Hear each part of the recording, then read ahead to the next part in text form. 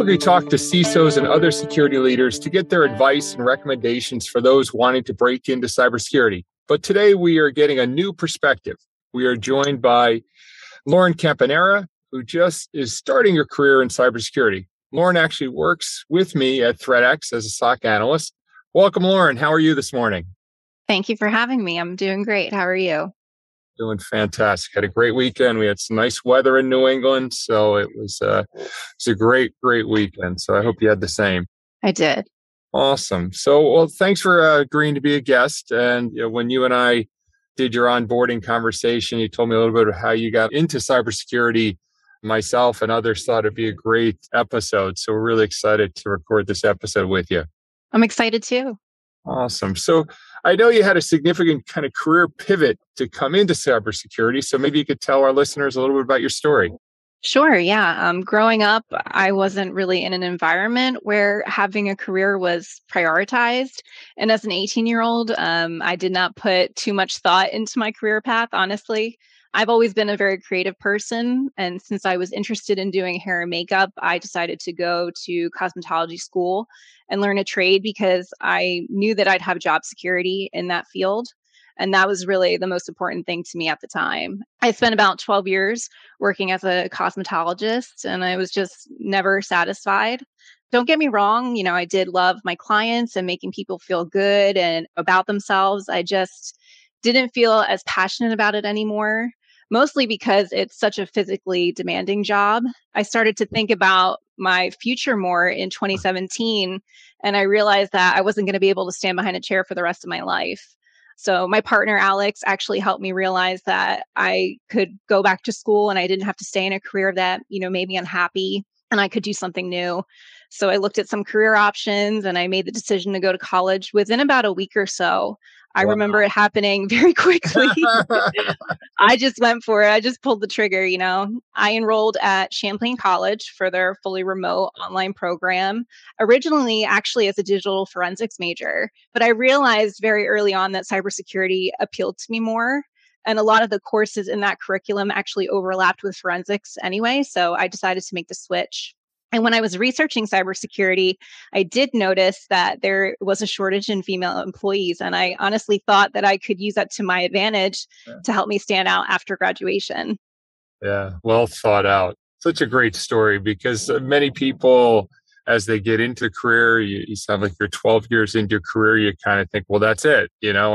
I made the wrong choice, but that's it. I got to keep going. And I think of my mother. I think I've told some of the story before on the podcast, but one of four kids, and my mother, when I was in first grade, decided she was going to go back to school, become a nurse. So she had no advanced training, no college education, and she decided to become a nurse. In the middle of studying for that and going back to school, I think she was 1 year into a 2-year program, she became pregnant with my younger brother. And my dad, who was very supportive, said, well, that's too bad. You'll have to quit. My mom's like, I'm not quitting. And she ended up going to school and becoming a nurse after that. And then she basically went to school for the better part of my life.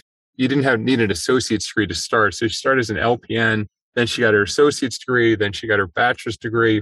Then she became an RN and eventually got her master's in nursing.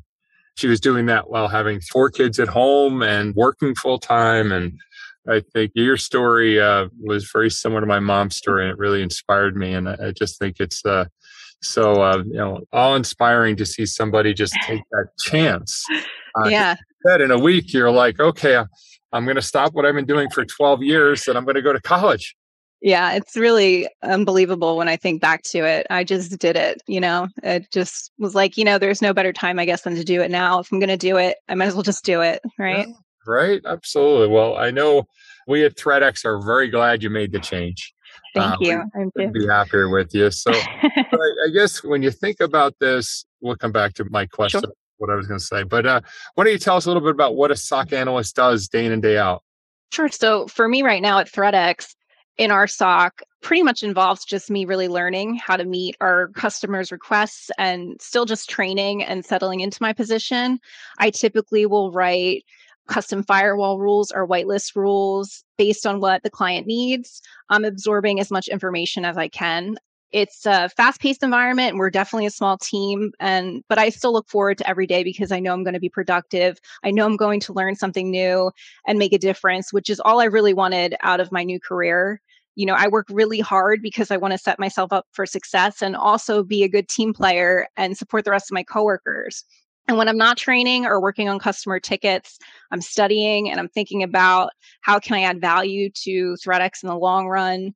I've been practicing Python every day to help me with everyday tasks. And I've been considering kind of leaning towards the data analysis side to give customers more insight into what we're providing them with our WAF solution.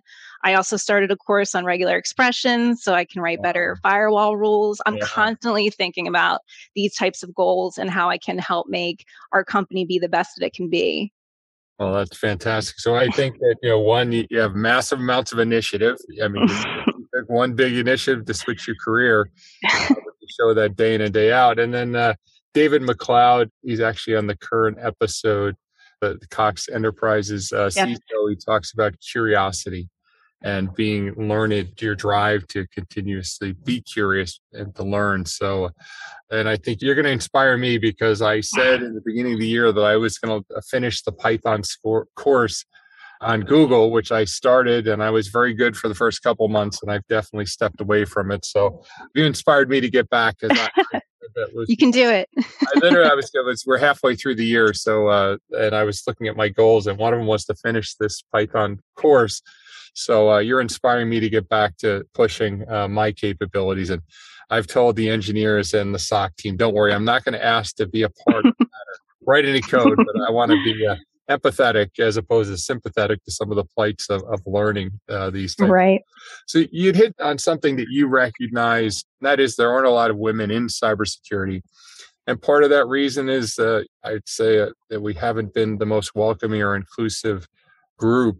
So what are your thoughts on how leaders like myself and other people that are in a position to, what can we do to help welcome more women and people of diverse backgrounds to join the cybersecurity fight?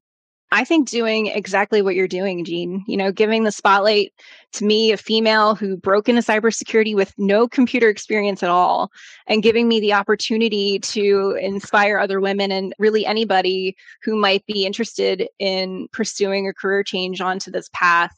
I think part of the problem is that a lot of women just don't consider it. I know with recent events, the topic of cybersecurity has become more prevalent, so that helps. But really, I think, using the platform to get my story out there and speaking to female leaders in the industry, it can only help get more women in tech. And I'd hope that other leaders in the field would be more open to entry level career changers on their team after hearing my story.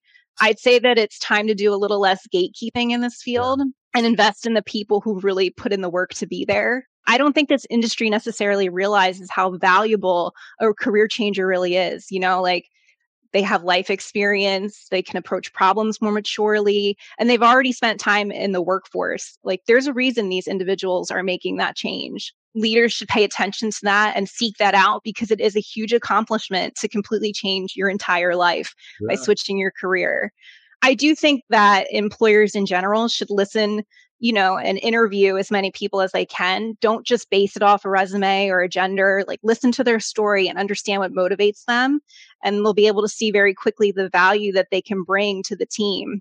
yeah, Whether they have experience or not, you need to be able to find someone who is a good fit culturally with your company and who can mesh well with your existing team.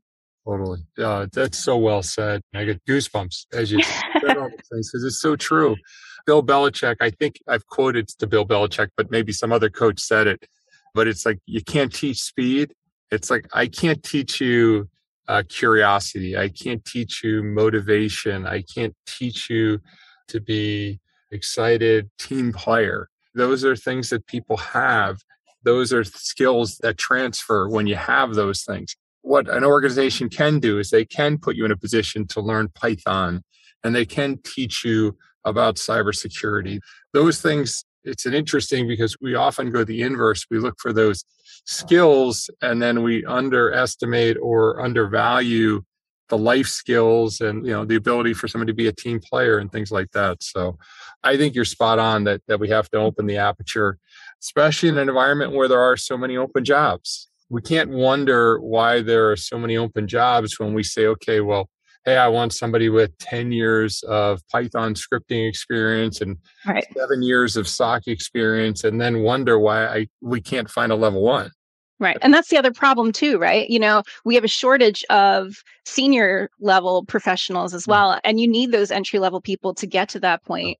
So have good documentation, like emphasize the importance of writing down procedures, so you can train these new people and it'll be less stress on your team. Have plans in place because the entry level people are the future of the company and the Yeah, future of cybersecurity. totally agree. It's just so well said on many, many fronts. So, last question. What advice would you give somebody listening who is inspired by your story, wants to try to get into this field, but doesn't have a degree or any hands on keyboard cybersecurity experience? Sure. I notice, every day that I look on LinkedIn, it's so saturated, right, with how tough it is to land an entry level position in this field. And I have to admit, when I was seeing those types of posts and how discouraged others were about not being able to even get an interview right out of school, and how difficult it was to find a job. And that had me really concerned when I was close to graduation. I think the key is that if you're going to do it. Give it 100%, whether you get a degree or you take a boot camp or you get any certifications, no matter what approach you take, you need to want it. I'm a perfect example of it being possible. If you work hard and you care, it'll pay off. Any employer who has the opportunity to speak to you will see that you care and you see that fire and want that on their team. It's not always going to be easy. I had a tough time in school because I kept such high expectations on myself. And I made a promise to myself that I'd maintain a 4.0 throughout my entire academic journey. And I'd be lying if I said I didn't cry at times and have a breakdown or two here and there. I spent, hours upon hours every day on the computer grinding. And then I'd stand behind a chair for cutting hair for 7 or 8 hours when I wasn't studying. And I had to do that for about half of my college journey. Yeah, So I'm very lucky to have my partner who supported me throughout that process. So that's I would everything. say making sure you have a really strong support system really goes a long way too. Yeah. And this isn't a field where you can just coast. It's constantly changing and you need to keep learning, like we were talking about. Be a self starter. Don't wait for someone to tell you what to study.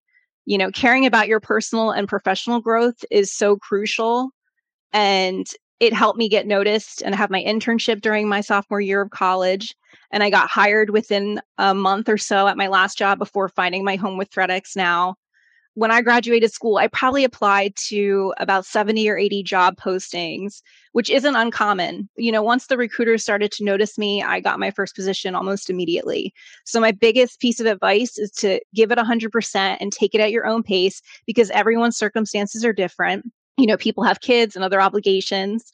Take it one step at a time and just do your best, and you'll be rewarded in the long run.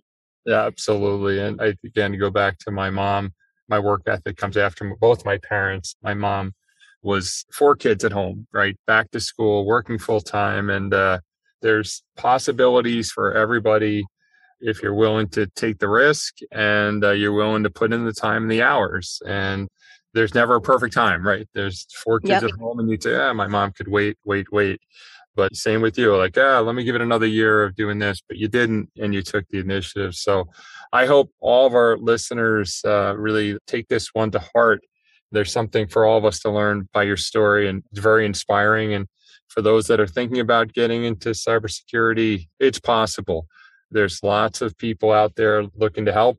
Even if we can't help hire you, we're always trying to help people find jobs, which is why we do this podcast. So, reach out and let us know how we can help anybody out there. We're glad to do it. So, well, Lauren, thank you for being a guest on the Executive Security Podcast. I think it's another great episode, and I think our listeners learned a lot from what you've just talked about. So, thank you very much for your time.